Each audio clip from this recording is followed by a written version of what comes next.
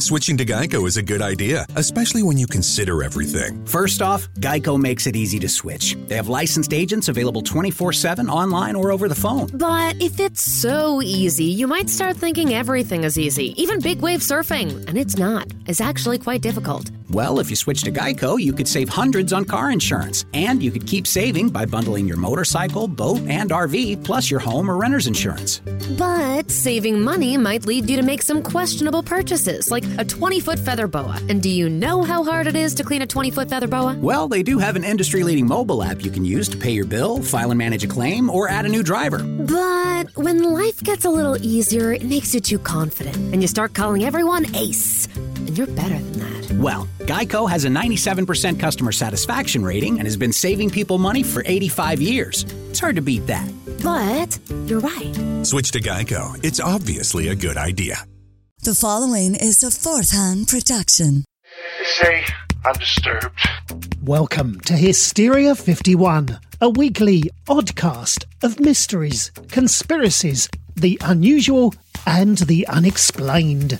Do we have a laser thermometer to figure out if Admiral Byrd is here? I'm pointing the laser at the wall now. 71.1, 71.2. Admiral Byrd is here. With John, Brent, and Conspiracy Bot. You're all idiots. Yeah. Join them each week as they clarify conspiracies. My name is Stuart Swerdlow. I promise I am human and I do human things. Explore enigmas. It's all about ley lines, and you'd understand that if I could explain it to you. And probe the paranormal. Hysteria 51 is a hilarious expedition into the eccentric. Stop on my joke. I will when they're good. Tune in each week and subscribe on Apple Podcasts, the iHeartRadio app, or wherever you listen to podcasts. And remember, the truth is out there, but you won't find it here. Stay woke, meet sex. Okay, perfect. I'm just testing it. Okay.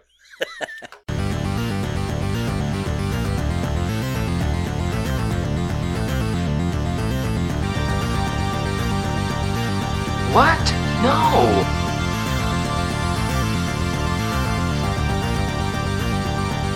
You suck!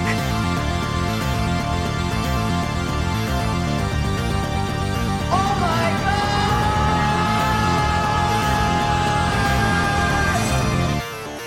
God! Welcome back, everyone, to this episode of What the Suck. Yeah! My name is James. And I'm Chris. And today, folks, we've got death metal zombies.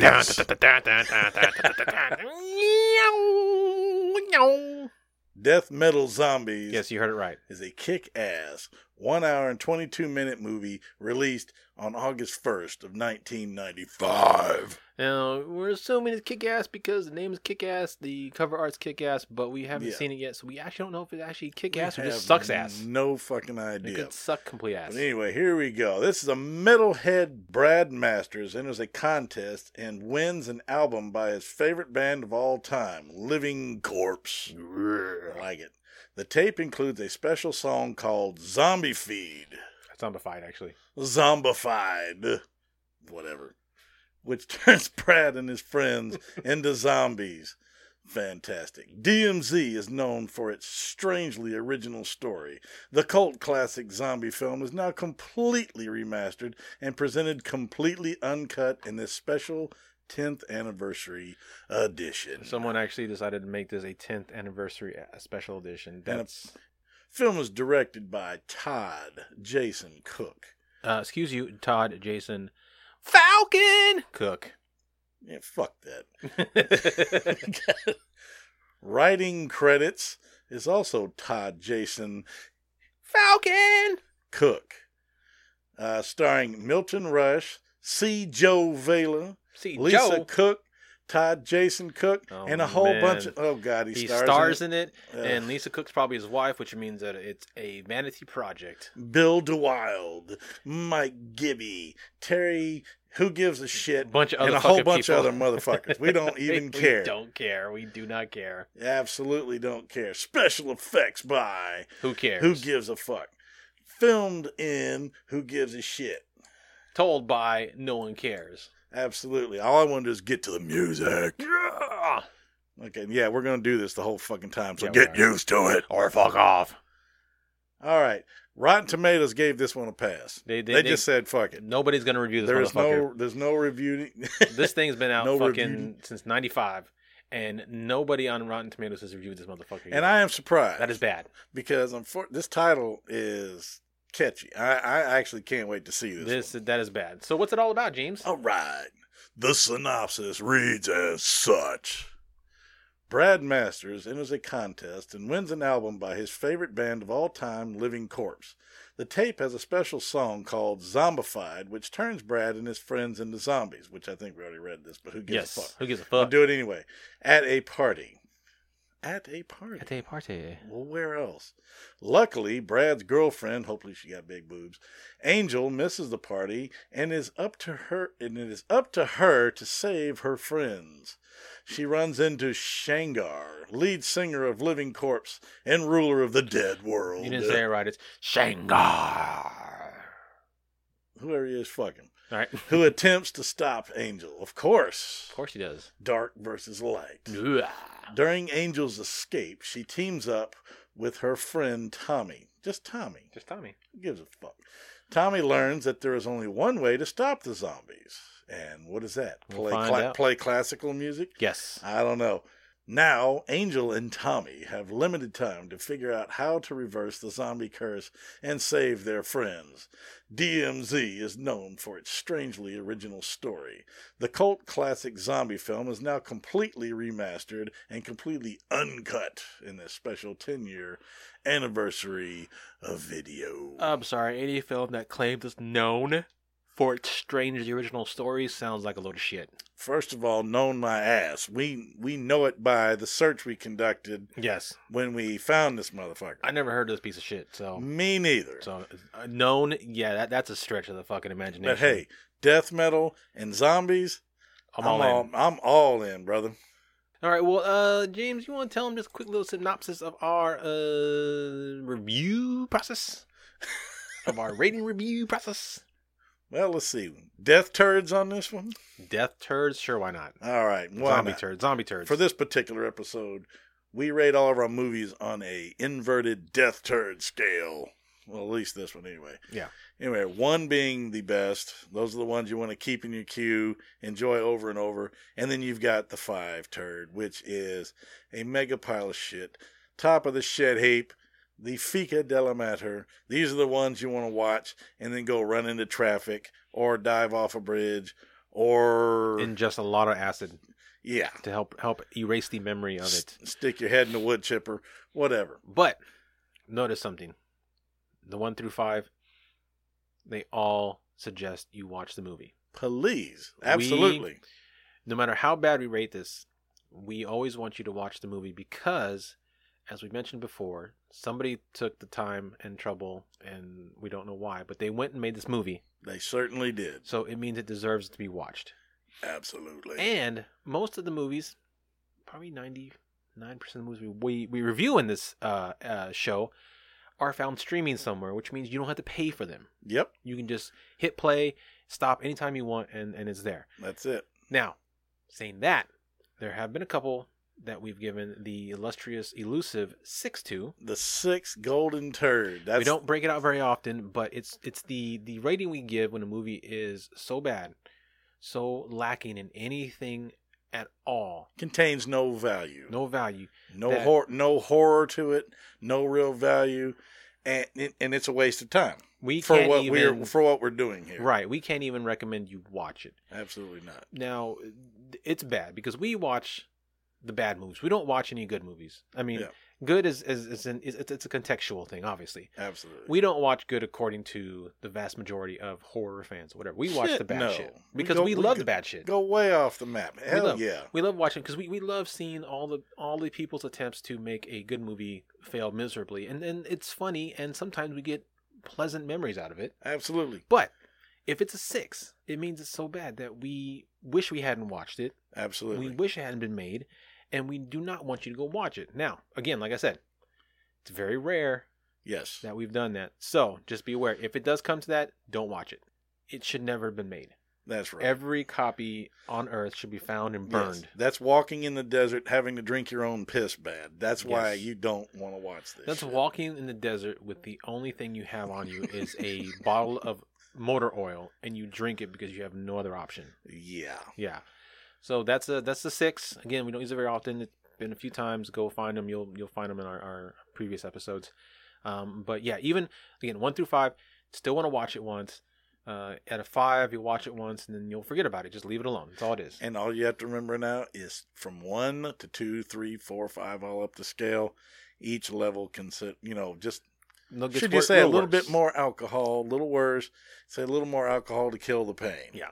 But definitely worth it. Yeah. Now, what do you say we get to this rock fest? Just do it. Metal, bitches. Falcon!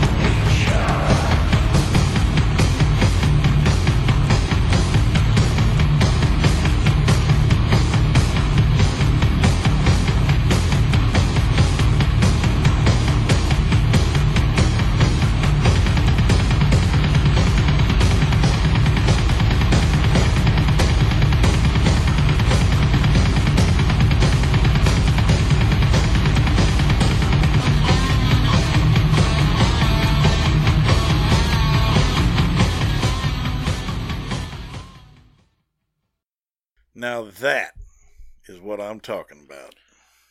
Please elaborate, because holy shit. Well, we're probably going to be a little bit apart on this one. I think so.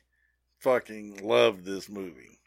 Now, the acting, like I said, this I think you called it. You said it was a college level project. I did say it looked like a college level project. Score. Yeah. I swear this was like some lab project for drama department or something like that. Yeah. Collection of nobodies, of course. Not one recognizable face in the whole movie.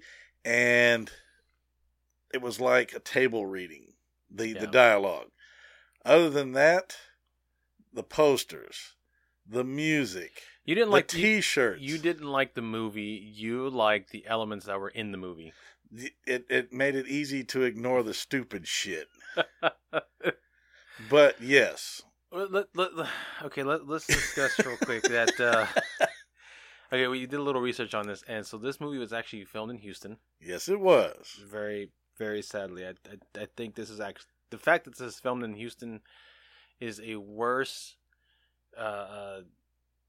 Is worse to the city of Houston as a reputation than the coronavirus. It's pretty bad. It's filmed in '95 in Houston, Texas. So they're hometown peoples. And like I said, we couldn't find a budget on this, so God knows this. Like I said, this is entirely possible. This is a class project for a drama department. Well, it was because like I mentioned to you off air. The director graduated from U of H in like '96. This movie came out in '95. It's filmed in '94. So yeah, so it was during college. Makes good sense. This must have been like his thesis or something. I guess so. Yeah, he ought to be fucking ashamed. Oh, but man. Oh my god. Okay, let's go ahead. Keep going. Okay. Well, anyway, the movie starts out, of course, with a crackhead-looking post-disease Charlie Sheen. Yes. Wandering outside for no reason whatsoever. Mm-hmm. Kill 1. And then he's killed by a big dick.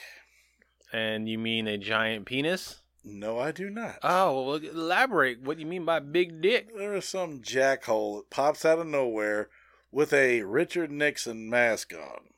And if anybody doesn't know who Richard Nixon was, he was president, and his nickname was Tricky Dick.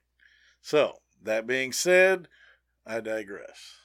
So, for no reason, He comes out of here, and he gives him what I call the Vulcan rib grip. It's a big old bear hug. He just grabs him by the rib cage, squeezes him to pop the little blood bag that was under the guy's T-shirt, obviously. Very low budget. Blood effects were horrible. Yeah. No screaming, of course. No screaming, no no nothing, because these people have blood in their mouths so that they can do the corny, fall down and blood runs out of their mouth, or, and whatever. Not bad, but then you don't even know where this guy comes from. He's really not part of the actual plot. He's just in the movie at the in beginning, there. he's in the movie in the middle, and then he's at the end. And that's it. He's just there. You know anything about this fucking just movie. for comic relief, I guess. And then we get these three completely ditzy broads that are sitting in their living room. And like I said, the dialogue, I'm ignoring it at this point. I'm already disinterested in anything that anyone in this movie has to actually say. I'm too busy listening to the music. I'm digging on the music. And like I said, the T-shirts, the clothing and stuff, it's funny as hell to me. But they get up in this, it looks like a junior high play, the way that they move through the shots and stuff like this. It's obviously this thing was filmed with like one of those handheld VCR. Oh my God, yeah, this movie was filmed with a 1995 Sony handheld cam. And if it was even 95, but yes. I will tell you. We can sum up McDonald's new crispy chicken sandwich in one word. Crispy. But also juicy and tender. Maybe crispy, juicy, tender. All one word? Okay, fine. You'll just have to try our crispy chicken sandwich to understand it. Get a free medium fries and medium soft drink with purchase of any crispy chicken sandwich. Available only on the app. Ba-da-ba-ba-ba. Price and participation may vary. McDonald's app download and registration required.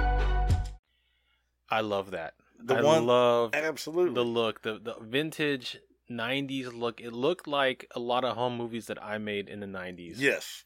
It was with the full size, not the little small cassettes, the full size VHS tapes.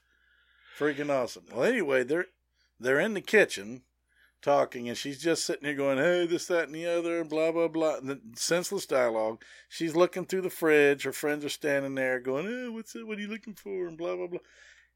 She closes the door, and there's Tricky Dick standing behind the door, grabs her around the neck. Kill 2. And in the most stupid fashion, slowly chokes her to death. She leans her head to the side. No screaming again. Actually, he doesn't choke her to death. He breaks her neck. He breaks her fucking neck. That's true, but no screaming. But nope. Why? Because her mouth is full of fake blood. Yeah, She slumps over. Oh, here comes the blood. He drops her. Then he just walks the fuck out. And he's gone. And he's gone. And then they run out of the house. And then they run into this gigantic... Gigantic? They run into this gigantic woman, and then they have, all of a sudden, fucking zombies just swarming them. There's no explanation of how they got that way. Nope. Then we get the beginning credits. Yeah. About 5-10 minutes in. We finally get the credits, and during that scene, there's two of them, they're both on the ground. These two other bitches are on the ground, and they're being attacked by zombies. Doesn't show anything dead. Doesn't show any death yet, but then we get the title. We get the greatest title card I've ever seen. I love it. Everything they've done in the credits is done with Windows 95 Movie Maker. Yes. It is fucking glorious. It is indeed. Just then we get our first opening scene, and they waste no time going to the rescue titties. Just nudity.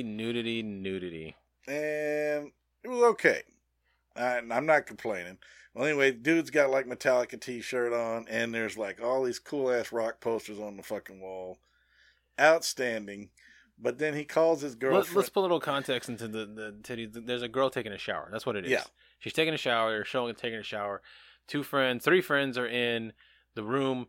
2 are looking at magazines, rock metal magazines, and one's on the drums. One's jamming on the drums. And then they cut to another girl who's in an office somewhere downtown Houston working her normal 9-to-5 job. She's the female lead, though. Yes, that's she is the female lead. I don't even give a fuck what her name is. No. The only, as a matter of fact, the only one whose name I remember is the lead idiot, Brad Masters. Yeah. Yeah. The rest of them, who cares? There's no dialogue in the scene. It is a like 5 to 10 minute just montage of everybody's doing what they're all doing to get ready to hang out at night. And there's no music. I mean, there's music, and that's all there is. There's no dialogue. So it cuts back to the girl showering, cuts back to the three idiots, cuts back to the girl downtown working, back to the girl showering, back to the three idiots, back to the girl showering. The same shit. And you just keep seeing more and more of her as she takes like a 10-minute fucking shower. Well, that's okay, because the shower girl turns out to be my favorite girl in the entire damn movie. That was which I keep referring to, because she's hot. You were very, very excited about her, yes. You were zombified for her. Yes. Okay, so then we get treated to this montage of people all getting ready for something. It looks like they're going out, they're going to go do something. Turns out they are actually going to a rock concert. And I believe it is of the Living Corpse. No, they're not going to a rock concert. What? No, they're not going to a rock concert. They show up at his house, at Brad Master's house. Turns out your hot girl is dating Nickelback. So they all end up at Brad's house. Your hot girl is dating Nickelback. Yeah. And Brad and his friend Tony, who Tony is the director, by the way, they start talking about their favorite band, and then they start talking about this contest that's happening, that if you send a postcard, well, no, actually, they don't mention, they say it's on the radio, you need to listen to the radio, find out what the contest is, and you win a prize from Living Corpse, which apparently is Brad's favorite band. His favorite band. Yeah. And this is typical loser to hero kind of storyline, although no development, but basically he's a freaking loser. You know, like they don't even, there's no context as to what they do. They don't have jobs, any of that shit. You don't learn anything about them other than they like heavy metal music and Living Corpse. Yep. And like looking at magazines. The blonde girl is his girlfriend because she shows up, gives him a hug. He goes over, turns the radio on, just happens to get to the ad right when he turns the radio on. Yeah, because apparently he had entered the contest, and they call his name over the radio. He's entering it now. What's going on is he just turned the radio on just to find the details of the contest, which is basically just send a postcard in. And so he writes the information down, and then he gets a postcard ready, and his girlfriend drives him in what it looks like a brand new. Yes. What the fuck is like it? Like a 95 Firebird. Yes. It's a 95 Firebird / or Camaro kind of car. Yes. Drives into the post office to drop off his postcard because that's very exciting, very important, critical scene in this movie, James. So apparently Daddy gave him a new car when he graduated high school to go take to college, and they used it in the movie. Yes. So we get the all-important movie-changing scene of them dropping a postcard off at the mailbox. Which you don't see these things much anymore. No, you don't. But this is 25 years ago now. Yes. So then the next day, they're, Tony and Brad and Blonde Bitch are all at the park. Sitting there. Talking. We get a lot of talking in this fucking movie. And like I said, I kept having to go to the music in the background. Because they were playing metal music in the background almost the entire time. So I was like, okay, I'm digging this. But they were playing some pretty good stuff. This is a treat for you because not only did they play heavy metal, but they didn't play any copyright. No, they didn't. Metal music. They played all original songs. Sound like it, yeah. Nothing recognizable. And every shirt they wore in the movie you loved because it was all heavy metal shirts. Rock band, skulls, certain saying, one of them I love, Dead Meat. Oh, yeah, the guy with the skull shirt that you love so much, like a damn bowling shirt. The shirt. And then, as you said, the posters. Anytime they were at Brad's house, and just his walls were covered in rock. It looked like my fucking room. Posters. Yeah. Well, they sort of like what my room looked like when I was a kid. Tons of posters, especially the Kiss posters. They're my favorite, so absolutely loved it. Well, anyway, these losers are sitting there talking. No useful dialogue whatsoever. We're saying, bring on the fucking zombies. What the hell is the point? Like I said, I am enjoying the movie thus far, but I'm waiting for it to get. I'm waiting for it to get the shit together. So they're discussing going to this fucking concert. Mm-hmm. They finally get to the show, and they're in this mosh pit, and they're playing good music. And yes, we get the puke lyrics, as I call it. I need to correct you again because you were so busy focusing on the goddamn music and the other shit, you missed the entire fucking point. They're not at the concert. Brad is talking to Tony, and they're talking about going to a concert tonight. Not Living Corpse, but they're going to a concert. But no, they weren't going to the concert. They were going to hang out and do some shit. I don't know. But Brad's like, okay, but first I need to take a nap. So they're at the bench. They're at some benches in a park. Okay. Yeah. Tony leaves to go home, whatever. Brad lays down on the goddamn bench, in between his girlfriend's legs. That's right. Falls asleep. The concert is in a dream. Is a dream. He's dreaming he's at a Living Corpse Oh, concert. I was half right. No, you were like 75% wrong. And he dreams that he gets up on stage with them. Yep. Because he loves them that fucking much. That's it. Okay, so that's what the concert is. And then he wakes up and he tells his wife or girlfriend all about the dream and some bullshit, whatever. And then they're going out to hang out at the pit tonight. That's right. They go out there to the middle of the woods. Light up a fire. They're hanging out, and these bunch of fucking morons show up. Let's call them the in-outsiders. Yeah. Because they're rejects from the outsiders. And first of all, these guys are like twice as big as any of the guys there.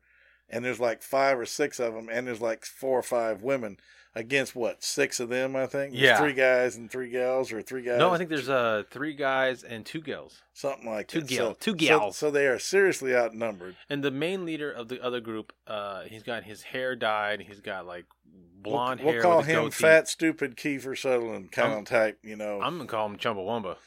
He looks like the motherfucker from Chumbawamba. He's there to do some tub thumping or something. Yeah, And so they get into a fight. It's nothing special. It's terribly choreographed. It's good music. Yeah, again with the fucking music. Well, I mean, but that's like I said. That is what makes this whole thing worth for you. It. For me. you, yes. Yeah. For me, it's just it. Anyway, so next day, Brad's at home once again reading his fucking magazines because he doesn't have a job or life. I don't know if he lives with his parents or not because he's in a room. We see no parents. He's in the bedroom the whole time. Yeah. So I don't know if he has parents or not. He's fucking Charlie Brown. No kid, no parents. It's a rental. And he's listening to the radio and he finds out that he won. He won the contest. And what does he win? He wins an exclusive tape from Living Corpse with a never before heard song that's only going to be on that tape. And that's the song Zombified. Zombified, right. And so he calls up the girlfriend. And he's so excited. He's like a kid in a candy shop. And then it cuts to a few days later when he gets the cassette tape in the mail. And yeah, the old school way where they just drop it in the front door and shit. Yes. And so he goes over to his friend's house and they're in their garage or a fucking warehouse or something. Playing a heavy metal game of Ring Around the Rosie because they're just going in a little circle. It's the most pathetic. It's the saddest mosh pit in the entire world. Because nobody's hitting. Well, that I'd stay corrected because I was about to say nobody's really getting hit, but there's a point where the guy kind of half-ass throws the girl and she kind of walks across the room and elbows the guy and stuff, and I'm like, come on. It's the world's saddest mosh pit. But then skinny Jake Busey / Ted Nugent shows up. So the Zombified song comes up. Yep. Which is a spell to unleash the rock demon Shangar. And you're right. The guy that the lead guy, the guy that plays Shangar, looks kind of like Jake Busey. Yeah, just he does, with long ass hair and a lot stupider. Teeth not quite as big. Anyway, they start puking up blood. These guys do, and they turn into freaking zombies. So they use reverse shots. Yeah, that's another one. The first one is the reverse shot where they blew smoke out and then they reverse it to have the smoke go inside them, which is part of their possession. Yep. Then the other reverse shot is they spit out some black goo and then they reverse it to make it look like the black goo, which is supposed to be the demon, is entering their body. Yes, but when they get up, it's still on the fucking ground. Well, yeah, because they didn't. Stupid. Continuity they didn't think about that. Continuity is unimportant. Yeah, they're not thinking about that. They're just trying. He's trying to get a B+ so he can graduate. Exactly. Now, at this point, okay, you've got Tony, you've got the girl that you like, and you've got Brad. Yep. They have become zombies. Now, we need to clarify this real quick because it looks like, or it seems like, Mr. Todd Jason Falcon, it seems like he has created his own hybrid of zombies. Okay. Yeah. There are 2 types of zombies. There's the Romero zombies. Yeah. Which have been expanded and built upon. The Romero zombies are the dead reincarnated. Yes. They come back to life and they feast on human flesh. Yep. Later on, at some point, the brains became a part of the lore. And then later on, at some part, they went from being slow shamblers to being fast, back to slow. Yeah, your World War Z ones that could run at full sprint. Yeah. 28 days later, that kind of thing. Yeah. Yeah. But they were all reanimated corpses. Prior to Romero reinventing the genre, zombies were more along the lines of the movie White Zombie, which were just people who were put into trances and made to do their lord's bidding. Yes. And so and they were alive. Yeah. They were still fully alive. They were just in a trance, hypnosis, or whatever it was, but fully alive. These zombies are a hybrid mixture. Yes. Because they speak. Yep. They use weapons, knives and shit. And one of them gets a goddamn gasoline can. That's. But they still eat flesh. Yes, they do. Which at least a couple of them did. Yeah, which the dead ones do. The dead zombies. But they speak. They use weapons, which the live ones did. But they can be killed, or they can be momentarily immobilized by some sort of object, by being stabbed or whatever. But then they get back up, and they continue to move forward. Yeah, which is stupid. Yeah, so he created his own sort of mini subgenre of zombie. Yeah, it's like you can temporarily put them out of action, but then they rise back up and go. And then during this whole thing, you know, like I said, then we start getting a bunch of scenes of people just running around encountering these morons, and nothing really fresh. It's just the same old shit. So then we get Fat Chumbawamba. Yeah, we get regular Chumbawamba. Yep. Who sitting there by a fire. Yeah. And out of nowhere, for no reason, second appearance. Here comes Tricky Dick. Second appearance. Tricky again. Dick. Yep, Tricky Dick. And he starts making weird gestures, and then Chumbawamba starts to punch him, but nothing happens to him. He doesn't affect him at all. So this part I didn't like, because to me it looks like rebar. Okay, so there's a piece of what looks like rebar sticking out of the ground. Switching to Geico is a good idea, especially when you consider everything. First off, Geico makes it easy to switch. They have licensed agents available 24/7 online or over the phone. But if it's so easy, you might start thinking everything is easy, even big wave surfing. And it's not. It's actually quite difficult. Well, if you switch to Geico, you could save hundreds on car insurance. And you could keep saving by bundling your motorcycle, boat, and RV, plus your home or renter's insurance. But saving money might lead you to make some questionable purchases, like a 20-foot feather boa. And do you know how hard it is to clean a 20-foot feather boa? Well, they do have an industry-leading mobile app you can use to pay your bill, file and manage a claim, or add a new driver. But when life gets a little easier, it makes you too confident, and you start calling everyone Ace. And you're better than that. Well, Geico has a 97% customer satisfaction rating and has been saving people money for 85 years. It's hard to beat that. But you're right. Switch to Geico. It's obviously a good idea. Switching to Geico is a good idea, especially when you consider everything. First off, Geico makes it easy to switch. They have licensed agents available 24/7 online or over the phone. But if it's so easy, you might start thinking everything is easy, even big wave surfing. And it's not. It's actually quite difficult. Well, if you switch to Geico, you could save hundreds on car insurance. And you could keep saving by bundling your motorcycle, boat, and RV, plus your home or renter's insurance. But saving money might lead you to make some questionable purchases, like a 20-foot feather boa. And do you know how hard it is to clean a 20-foot feather boa? Well, they do have an industry-leading mobile app you can use to pay your bill, file and manage a claim, or add a new driver. But when life gets a little easier, it makes you too confident, and you start calling everyone Ace. And you're better than that. Well, Geico has a 97% customer satisfaction rating and has been saving people money for 85 years. It's hard to beat that. But you're right. Switch to Geico. It's obviously a good idea. And it's orange. Yeah. It's not even... Well, anyway, Of course you know something's going to happen, because if they wouldn't show it if it wasn't going to get used. Kill 3. So Tricky Dick knocks down the Chumbawamba. He falls on the damn thing. It goes through his chest, of course, and then it's squirting blood. Yeah. I didn't like that because, well, I mean, I don't care personally, but they don't count on people like me and you watching these and dissecting Making the faults. sense, yeah. That's just the way it is. Yeah. Well, anyway, so it's gushing out of his chest, bleeding to death. So Chumbawamba's out of there. He's gone. It went from rebarb to a pipe in the ground. And was squirting Hawaiian Punch. Hawaiian Punch. Because James doesn't understand movie magic. No. When there's a pipe in the ground and somebody falls on it, it means that the pipe has penetrated their veins, and so obviously it's going to shoot out blood. Of course. Yeah.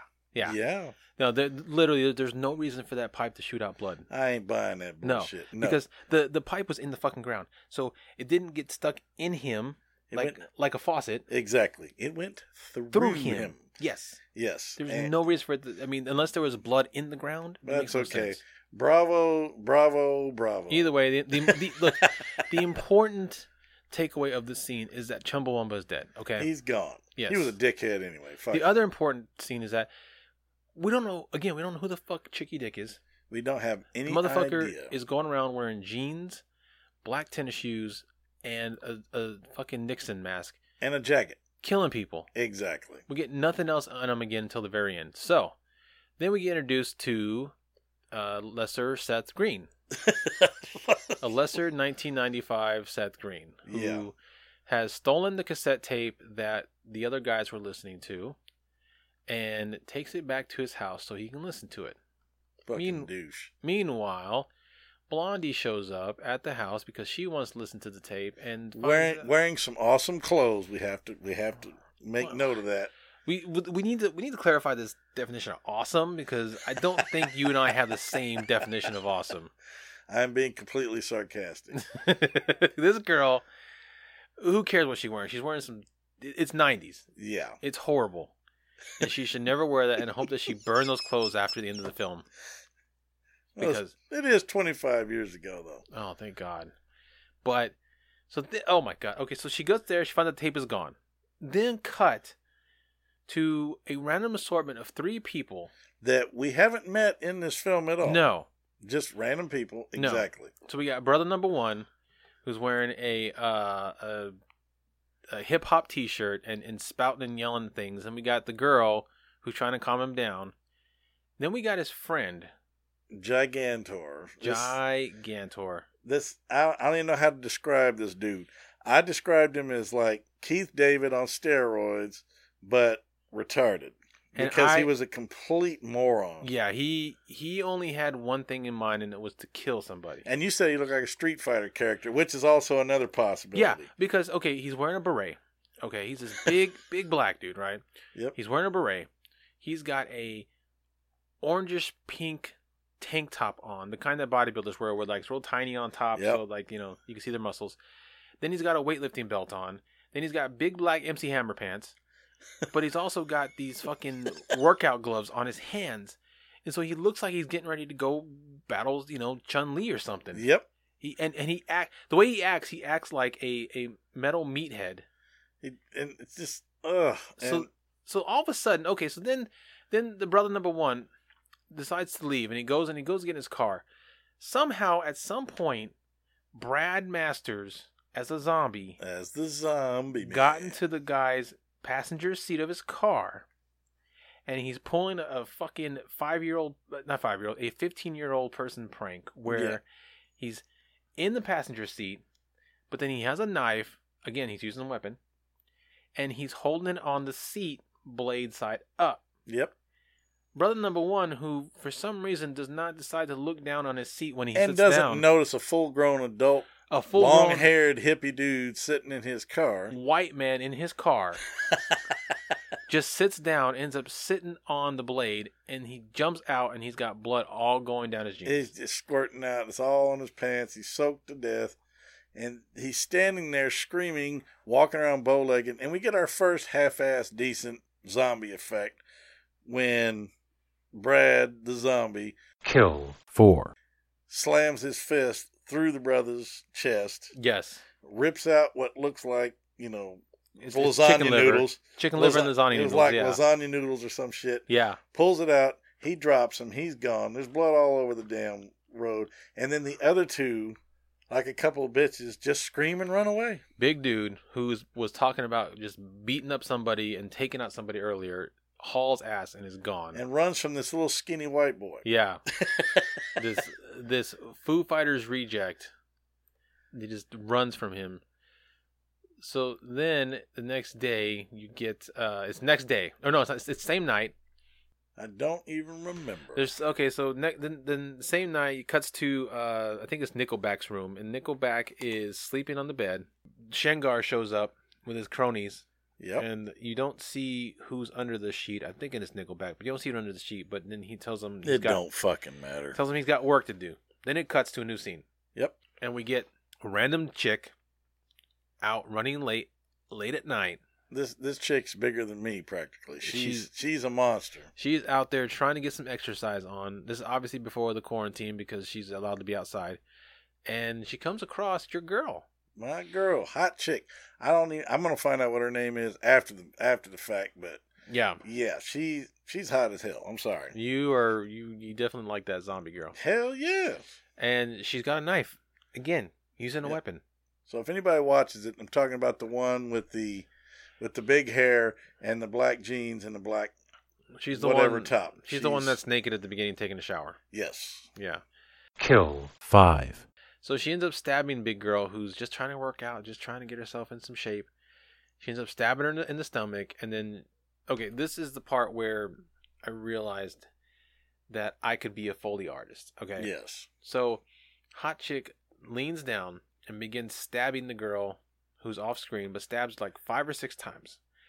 Each time she stabs her, the sound that would normally be associated with a stab, which would be a professional Foley artist using something. I don't know what they use for stab wounds, but it literally 100% sounds like somebody used their mouth the whole time to make the sound. Like every time you hear the knife going, it sounds like pretty much. So somebody could not afford a Foley artist. Somebody could not afford how to learn how to do Foley, and just decided to just make all the noises with their mouth in a microphone and then dub it over. It was the funniest fucking thing I had heard in my life, and I fucking loved it. Yeah, I loved it. Yeah, it was great. And then she just starts ripping into this big girl's chest, start tearing out her guts, chewing on whatever the hell, the sausage links or whatever the fuck, spaghetti noodles, whatever the hell they had. And, obvious effect. You can see the prosthetic. Yeah. Whatever. Another continuity error, because this girl, this big girl, is at the beginning of the film. Yep. Beginning of the film when the 2 chicks are running out from Tricky Dick, and they run out into the yard, and the zombies are attacking her. Yep. Nickelback and Tony are in the crowd. Yep. Big Girl's in the crowd. Yes, which she is. means that scene took place this night. Well, they had to use everybody. They only had so many. So. I get that, but when you watch it and you see Big Girl, she's a zombie, but her shirt is perfectly fine. There's nothing wrong with it. Well, but when you see this scene, when she becomes a quote-unquote zombie, the shirt is torn to shit, and there's her blood everywhere. Yeah, her stomach is opened up. Oh, yeah. So, again, continuity error. Anyway, but go on. Again, college project. Go on. You have to keep reeling it back to that. I can't help it. These are things that I just notice. So then we get a blonde girl who comes upon Tony walking in the street and asks him what's going on, and he brandishes a knife and tries to attack her in her car.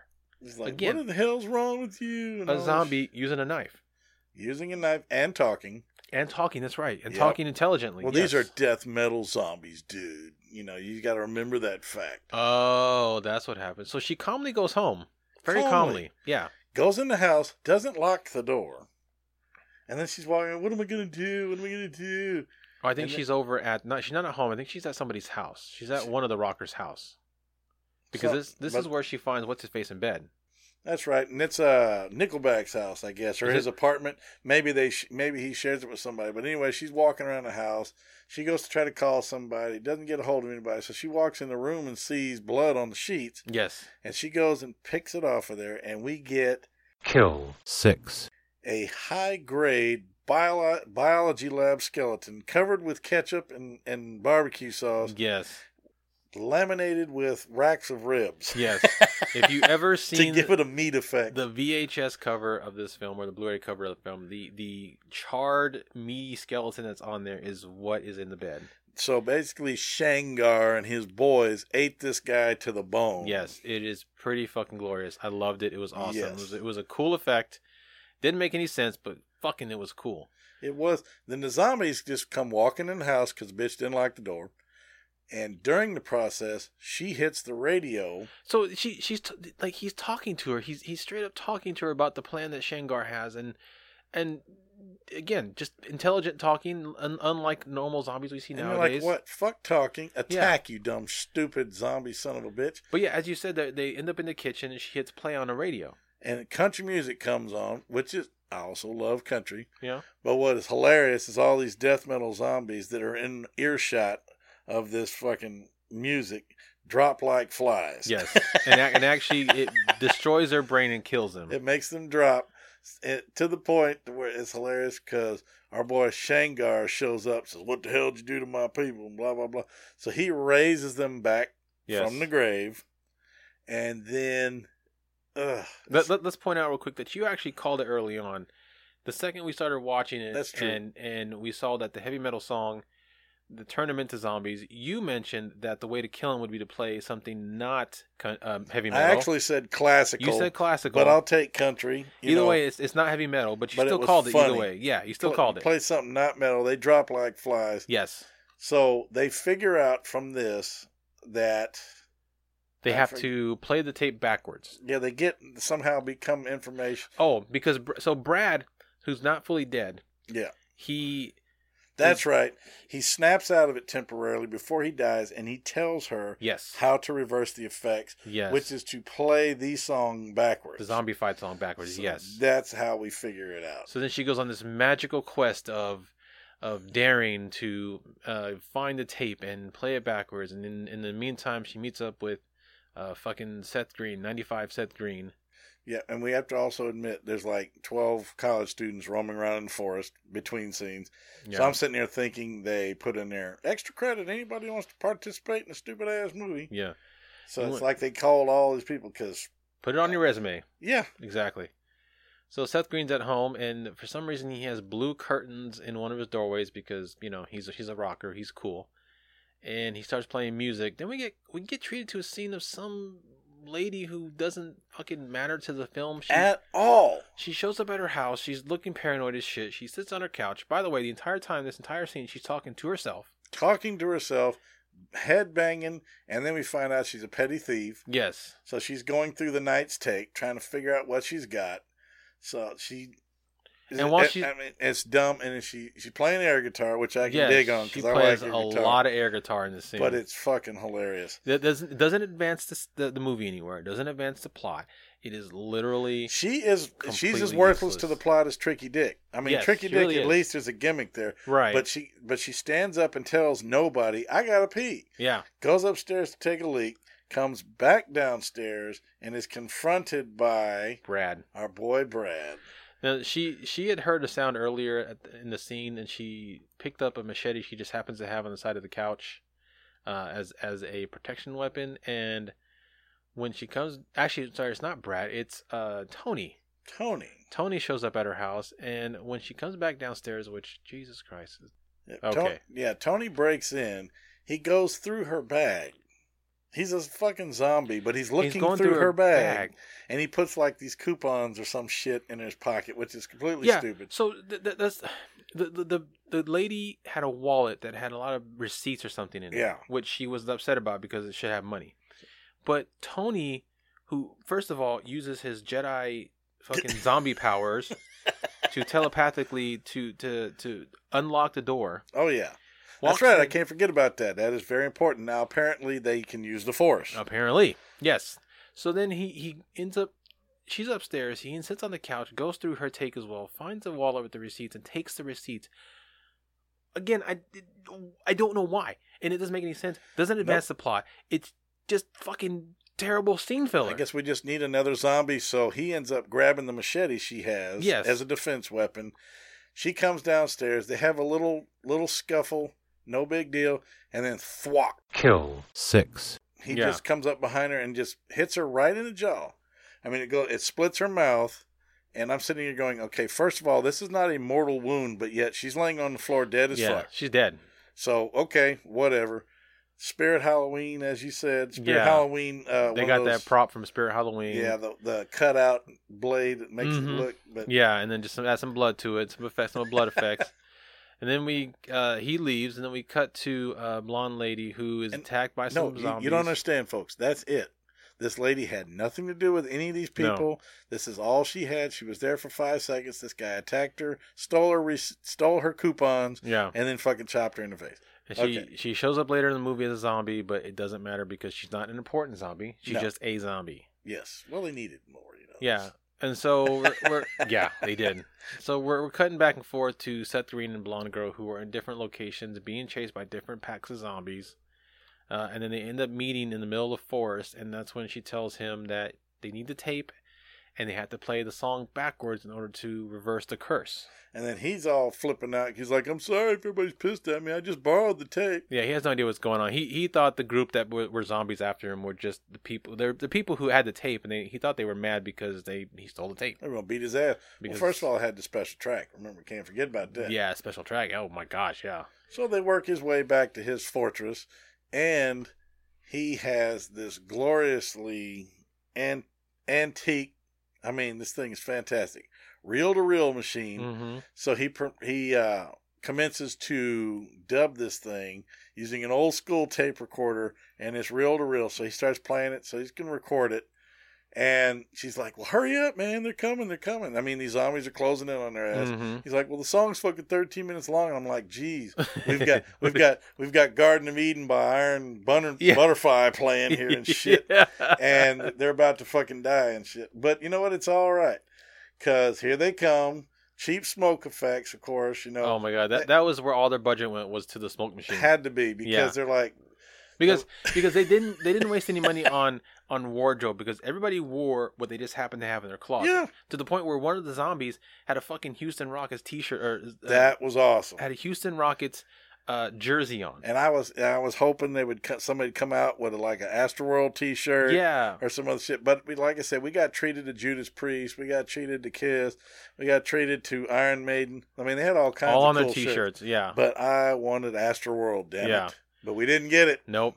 And that's another thing we noticed about this movie too, is that they saved time and money and potential lawsuits by having the entire film shot in one block area of where they lived. Yes. And then the only other exterior shot, 2 exterior shots, were one in the beginning when she was at her office, but that just could be filmed in any office. Yeah. But it didn't mention a building name or a title or anything like that. The other set time was when they went to the post office, but they went at night. Yes. They didn't even go to the post office. They went to a building that had a postal...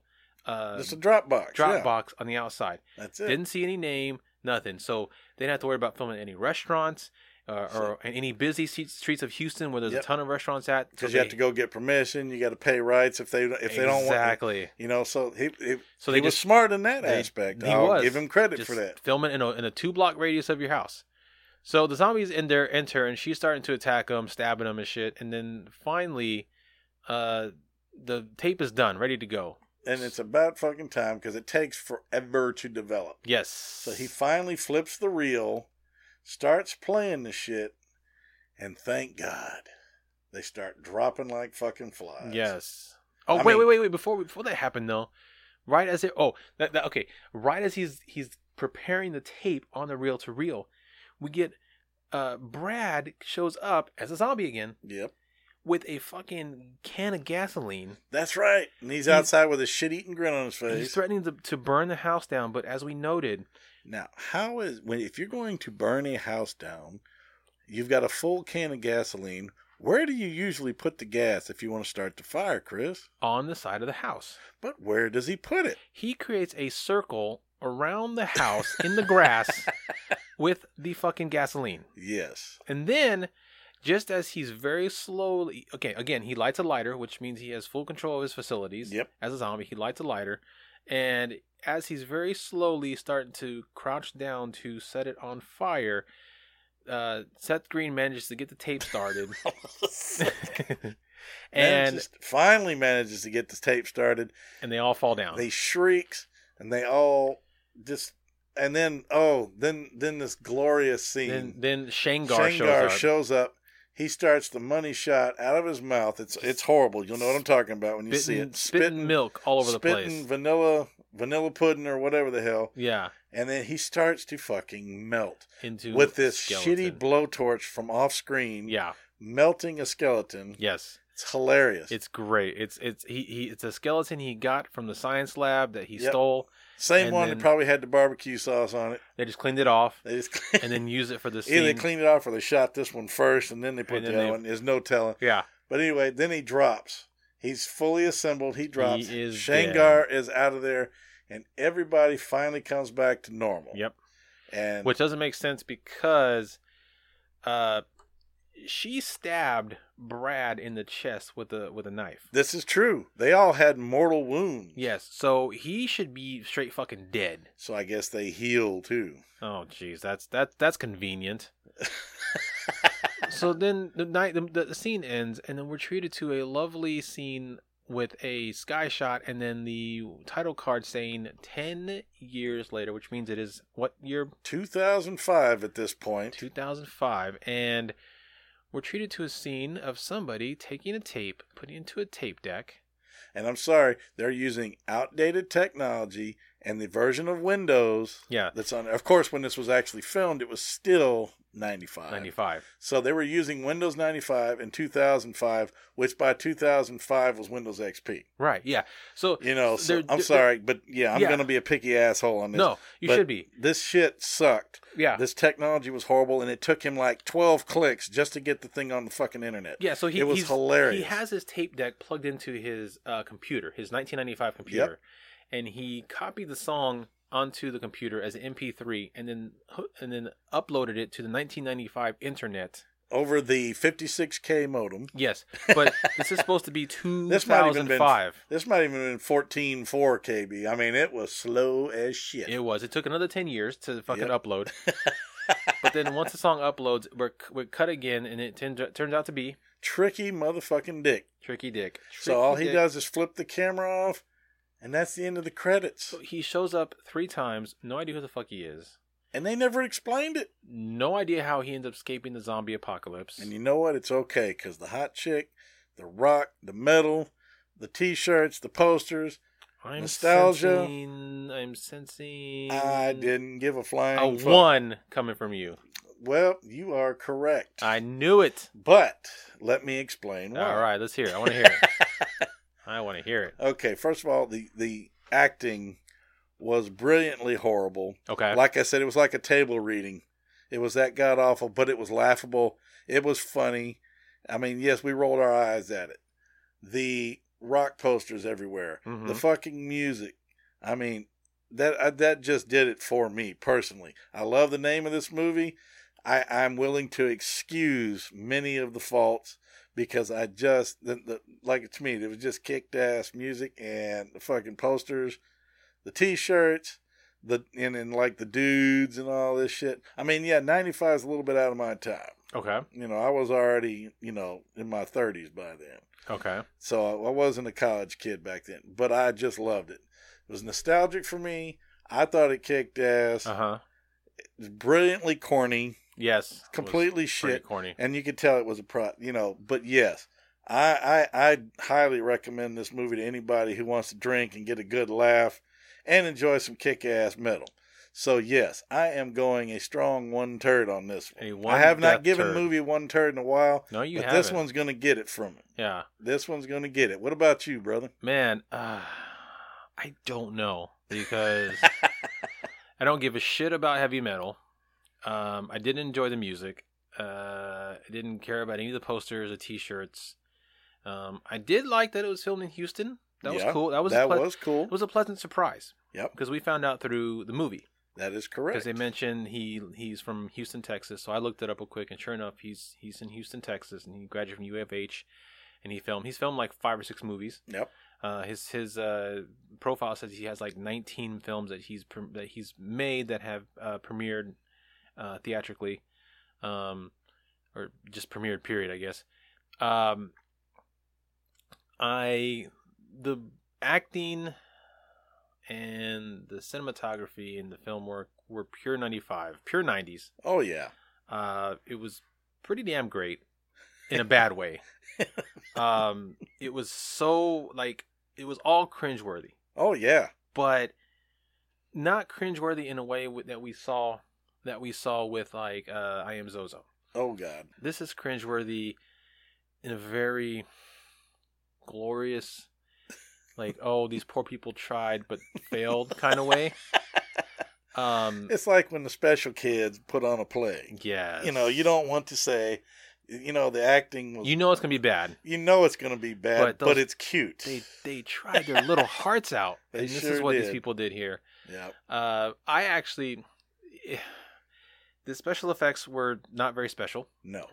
The acting was pretty terrible. Oh, yeah. The story was completely fucking stupid. I didn't enjoy The Rock. I didn't enjoy the posters, like I said before. But, goddamn, if I didn't have a good time watching this. Yeah, because it's laughable. It's laughable. I actually want to I want to watch the rest of the director's movies.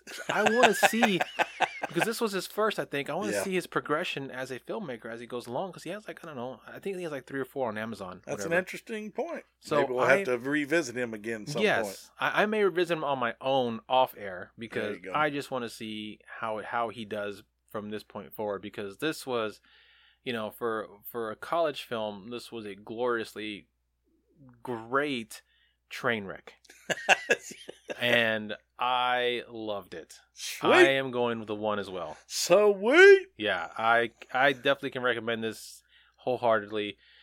Still drink with it, 'cause I drink all these movies, but heavily. But yeah, this is a drink heavy 1-star. This is like if you're gonna party down. Yeah. This is one you're still gonna drink. Yeah, this is one of those you watch to see. You watch it to see exactly how they got every single thing wrong. Absolutely. Yeah, I loved it. It was great. It was so much fun. Hilarious. Yeah. All right, man. Well, that was a great audible. Rock on, dudes. Why don't you tell everybody out there, as well as Falcon, where they can find us? Will do, brother. Well, you can find us on the fourthhand.com media network. We are alongside of many other great shows and great people. If you come there, check us out. You'll also see our sister project on there, State of Fear. We are also on Facebook, The Big Evil, as I call it. And we are on Instagram. That's right. Yeah, Instagram. I almost forgot for a second. You did, yeah. You can find us on Google Podcasts, Apple Podcasts, CastBox, Spotify, anywhere you listen to your podcast. We're pretty much there. Yeah, guys, and go to your favorite podcast app that you listen to us on. Yep. And rate and review us, because the more reviews you give us, the further up the charts we go, and the easier it makes for other people to find us. That, and please give us feedback on these movies. If you actually watch these movies, we want to hear what you think as well. So go under the post and leave your own little review. Yeah. Please. But more importantly, go to rate us on your app, because that gets us more exposure. Absolutely. So. And we could use it. Yeah, and we love to hear from you guys, because we love you guys. We've almost got 2 seasons under our belt, and we just like to really get on out there. Yeah. Season 3, we're probably going to cut loose and do some real crazy shit. Crazy shit, y'all. Crazy shit. And you're probably thinking, really? Yeah. Yeah, really. Oh, yeah. All right, man. Well, until next time, I am Chris, and I will see y'all at the next Shitfest. And this is James, and if it ain't on What the Suck, it ain't shit.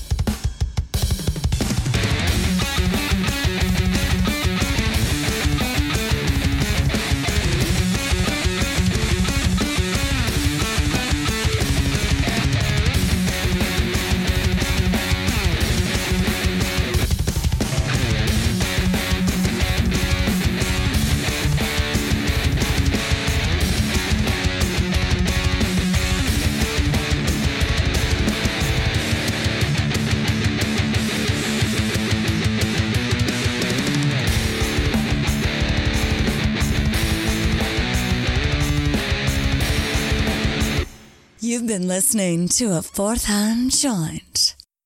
Looking for a brew unique to you? Find it at Kroger. Discover distinctly different Chameleon organic ground coffee with flavors like Guatemala and Dark and Handsome. They're so organic, so sustainable, and so good. Visit Kroger today to get yours.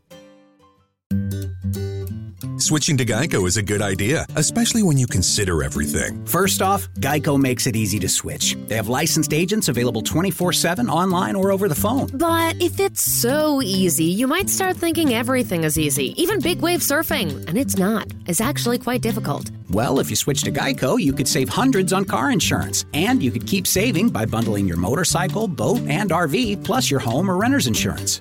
But saving money might lead you to make some questionable purchases, like a 20-foot feather boa. And do you know how hard it is to clean a 20-foot feather boa? Well, they do have an industry-leading mobile app you can use to pay your bill, file and manage a claim, or add a new driver. But when life gets a little easier, it makes you too confident, and you start calling everyone Ace. And you're better than that. Well, Geico has a 97% customer satisfaction rating and has been saving people money for 85 years. It's hard to beat that. But you're right. Switch to Geico. It's obviously a good idea.